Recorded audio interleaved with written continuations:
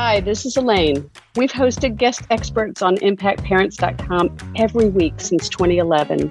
And since 2017, they've been podcast-style interviews. Now we're dipping into those archives to share these fascinating conversations with leading world experts on the Parenting with Impact podcast. Welcome to the Parenting with Impact podcast with your hosts Elaine Taylor-Klaus and Diane Dempster, co-creators of ImpactParents.com, an online community, award-winning blog, and service organization helping parents all over the world to raise complex kids become capable, independent adults.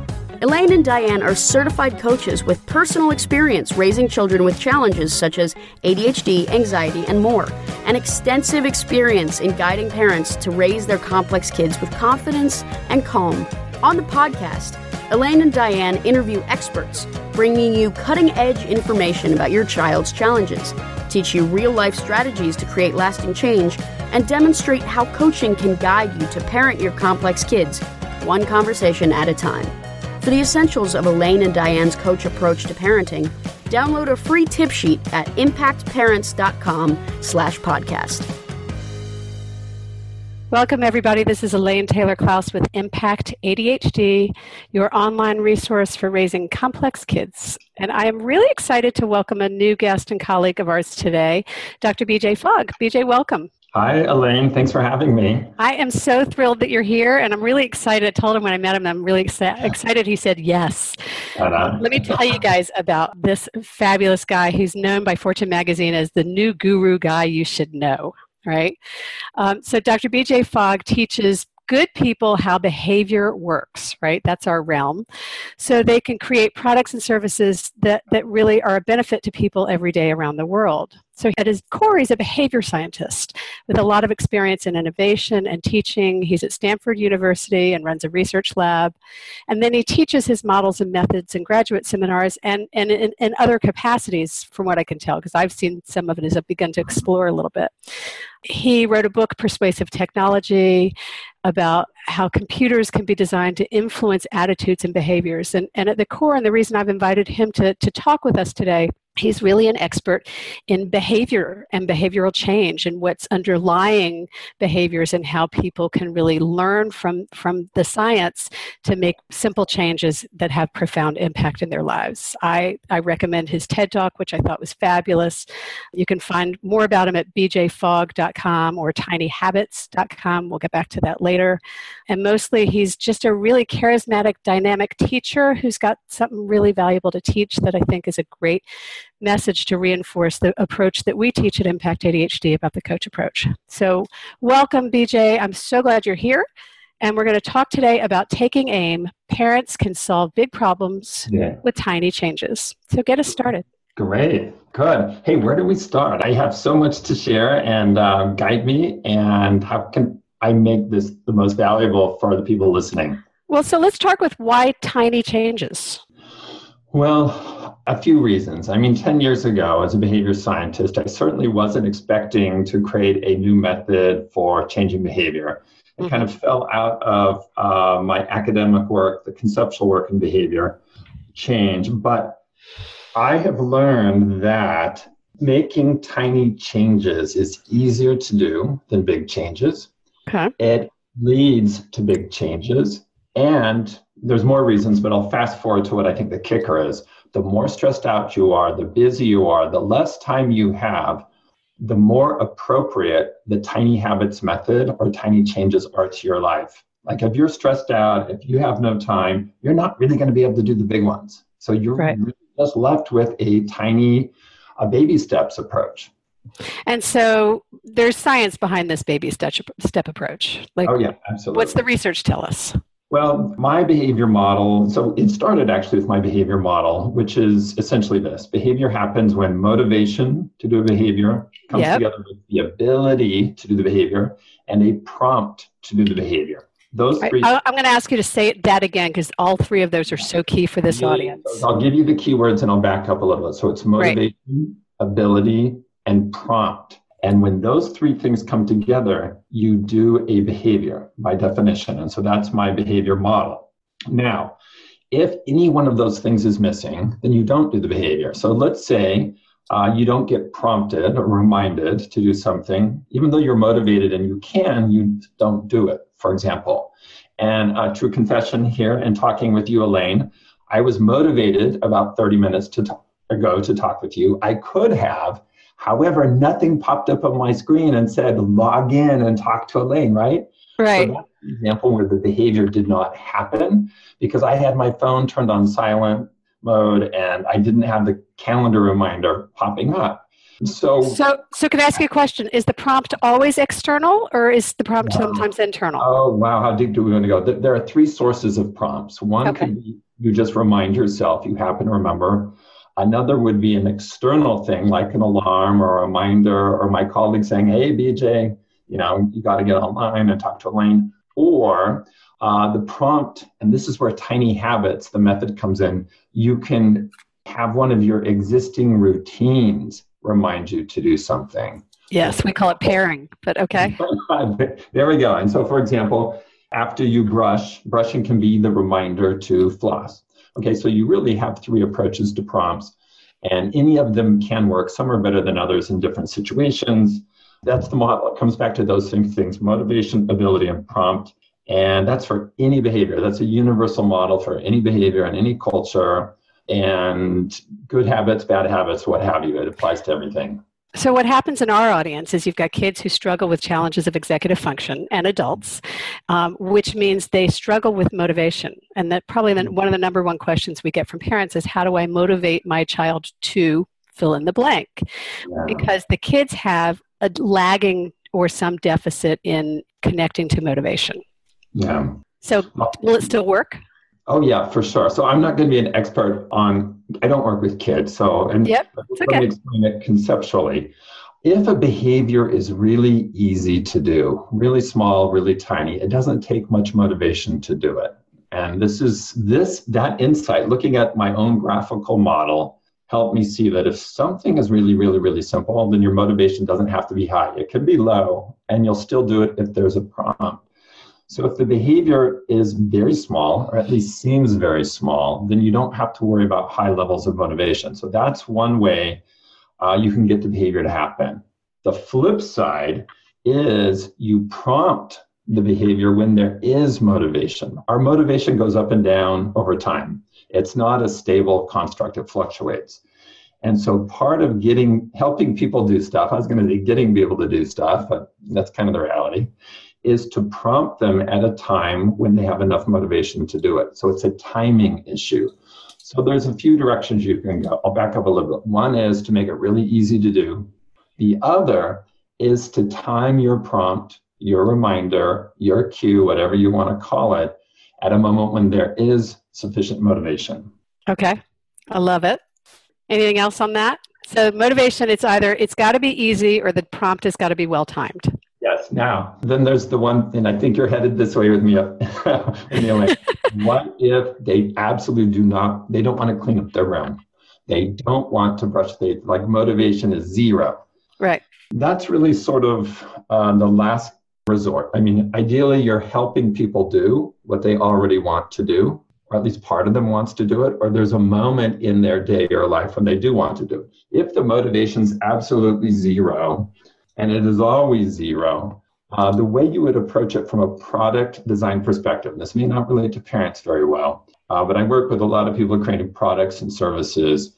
You can't get people to do stuff reliably they don't want to do. So you pick a different behavior. You find a behavior that they do want to do, and you help them succeed on something they want to do, and you trust the change process over time. So if somebody doesn't want to eat spinach, for example, sure, you can bribe them into it, you can scare them into it, you can force them, but that's not going to lead to long-term eating of spinach or loving spinach. So you start them where they want to start.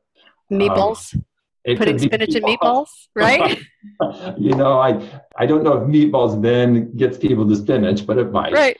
But think about, if your aspiration as a parent is, I want my kid to eat healthy produce, find the produce they already like and start them there and help them feel successful. Yes. And trust that the process, that their repertoire, their taste will expand over time. Mm-hmm.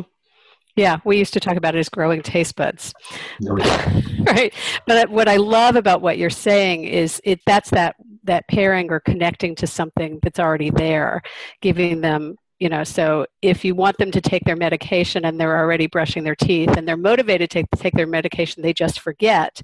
Yeah. Then, I've had people literally tie a rubber band around the medication and the toothbrush. Perfect. I love that. Right. That's right on. And what's interesting about that technique is you're not relying on a Post-it note or an alarm. You can get blind to Post-it notes. Alarms can be annoying if they're poorly timed.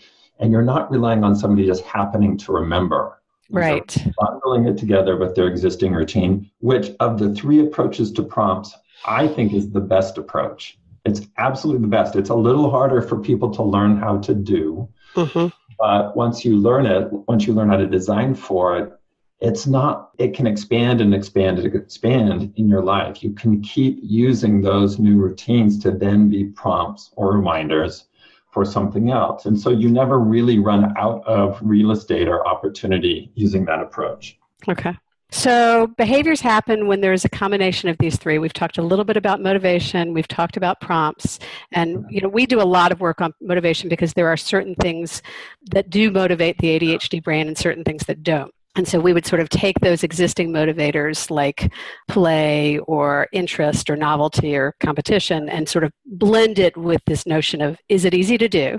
Mm-hmm. And it means it has to be easy for them, right? Yeah. Not just we think it's easy. Why can't they just put their paper in their backpack? Yeah. That seems easy to us, but it may not seem so easy to a child at that moment.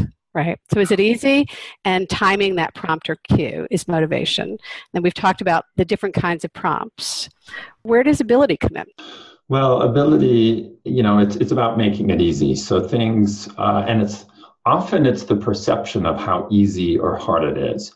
And if something seems hard, then it takes a lot of motivation to get us to do it, or at least begin to do it. Right. One of the things I have, and you can see this, but people listening will not, I have this little timer. I play around with timers all the time. I have to review this legal licensing agreement that somebody's licensing my stuff. And I'm like, it's going to be hard to do.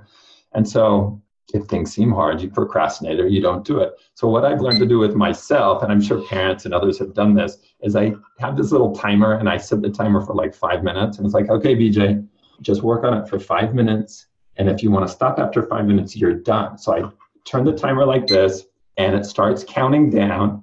Right. And, I was kind of tricking myself, but I know that once I get into it, this will go off in 5 minutes, and I'll just keep going. You'll dismiss it, right. Yeah. So, and I'm sure this is familiar to you and to people listening. If you can just get people started, then the task, once you start the task, it then seems easier to do, and you keep going. So part of it is, how do you make the task simpler or seem simpler in order to get somebody started on it? Well, and what you're speaking to in our realm, we would talk about in terms of activation. So one of the areas of executive function that is challenged in kids or people with ADHD is this ability to get started. Activating into action is one of the largest areas. And so on one level, just helping people see the problem isn't that they're not doing their math. Yeah. The problem is that they can't get started doing their math, right? And so any other tidbits on helping people get started? This is, what you're describing for these kids is true for other kids, I'm sure, and for adults. Right, so of course. It's human nature in some ways. But the ability, like in my case, and when I train people in my Tiny Habits method, the ability to design a way to get started is a skill. And to a big extent, helping yourself or helping others change behavior is a skill. And there's a systematic way to think about it. And it sounds like you have some language around that. And the way I'm thinking about it meshes with how you've talked about it. So it's a system, and you don't have to just guess. In the behavior design approach, I call my work broadly behavior design. Yes, there's those 3 components. Motivation, ability, prompt. All of them have to be present for the behavior to happen. And this also is for bad behaviors. If a bad behavior is happening how do you remove one of those?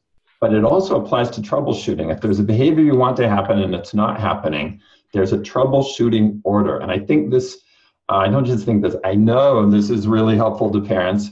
I don't train parents as parents per se, but they come to me and work in a professional setting. Right. Then they report back, oh my gosh, this has helped so much with my kids and husband and whatnot. Yep. But the troubleshooting orders this. If there's a behavior like taking vitamins that's not happening and you want it to happen, first you say, is there a prompt? Is there a prompt, a reminder for it? And if not, make sure there's a prompt. Mm-hmm. If the person is being prompted and it's not happening, the next thing you look at is not motivation, but it's ability. How do I make it easier to do, or at least seem easier to do to get started? Okay. Or seem easier. That's key. Yeah, seem easier. Kind of key there. Now, in most cases, that should solve the problem if it's a behavior they want to do. If it doesn't, then you're working in the world of motivation. But you don't start with trying to troubleshoot motivation. It's prompt first, then make it really easy to do. And then if it's not happening, you have to mess around with motivation. And there's 3 different ways of doing that, at least in my models. One way is to reframe or to frame the behavior in terms of what that person already wants. So right, exactly. We ask the question, what's in it for them, right? Yeah, right. So let's go to spinach. I don't think, at least I like spinach now, but as a kid, I wouldn't wake up and think, I want spinach. But it was framed in terms of being competent at soccer or doing better in school, right. So you position it in that way. You had the Popeye syndrome, right? Yeah. Okay. So that's really the best way. The less optimal ways are attaching a reward, a benefit or a punishment to the behavior. And that works and that's fine, but it's, I don't think, as powerful, and it doesn't create the habit as much as I'm doing this so I can be great at soccer or do better at. Right. But it is an option where you, and some people call that extrinsic motivation. I don't use intrinsic and extrinsic as terms, but it would map to that. And I just want to interject that in ADD land, punishment has also been proven not to be particularly effective. So attaching reward and benefit can be really helpful for these kids, but they work for a carrot much better than for a stick. Yeah, I am so happy to hear that because people just assume they have to go for the punishment thing rather. It's so true, and it just doesn't work.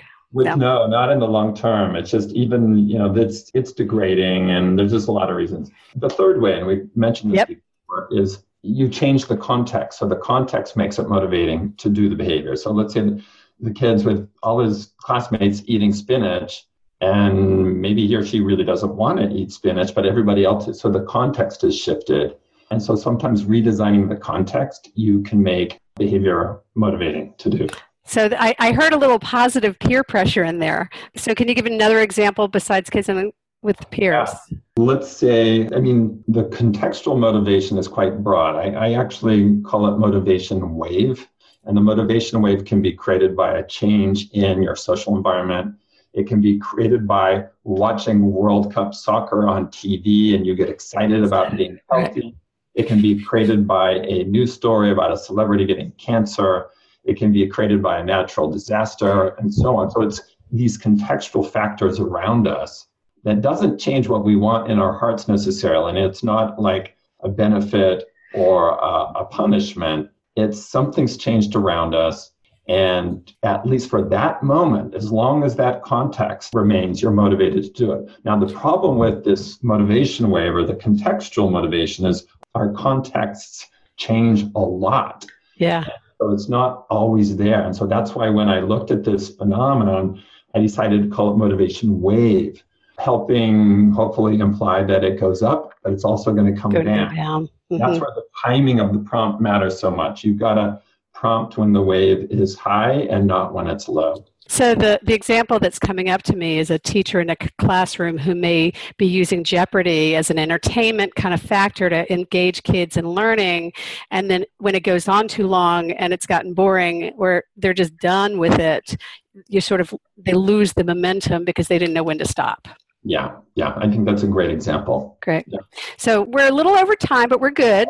So I want to take a minute and let people know how to find out more about you. Where can they learn more about your methods and Yeah. Well, you could just start online going to bjfogg.com. And that's Fogg with 2 G's. Yeah, Fogg, or just type Fogg into Google, Fogg. You'll find me. Or more specifically, you could go to tinyhabits.com or just type Tiny Habits into Google. And I've got a bunch of videos online, and there's a Tiny Habits method people can learn.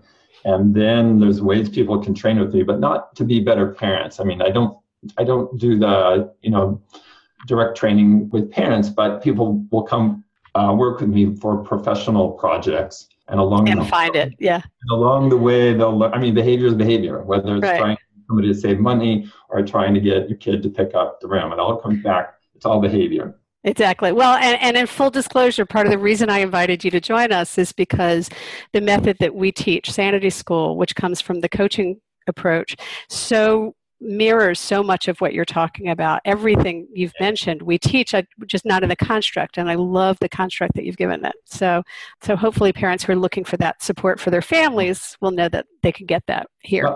Well, keep up the good work, and parents listening to this, don't give up. Nobody's perfect in doing this, even changing your own behavior. Nobody's perfect, but do think about it systematically. You don't have to guess which thing to try. There is a system, and just follow the system. Not everything will work. You go to the next step in the system, and that's how to think about it. And a lot of what we've learned is that any success is going to breed more success, because when you try anything and you try something, and once you start getting these little tiny successes, they breed more success, right? Kids are going to be more engaged to try, and so will adults. Yeah, and so I'll just I know we're over time, and with this, so one of my maxims, I have 3 maxims. One of them for lasting change is to help people feel successful. Yes. Bam. Okay. So Fogg maxim number 2. And so that's really what we're doing with customers, with members, with kids, with my students, and with ourselves. If people feel successful, their identity changes, and their willingness and their ability to continue to change increases. Okay. So I want to know your 3 maxims. You can't leave me hanging there. Number 1, help people do what they already want to do. Great. So tap into that motivation they already have. Number 2, help people feel successful. Yep. And the third one's worded a little bit differently, but it's important. It's simplicity changes behavior. I love it. Remembering that the power of simplicity. That's beautiful. Thank you. Thank you so much for being with us. Thank you so much. It's a pleasure. Good work. Thank you.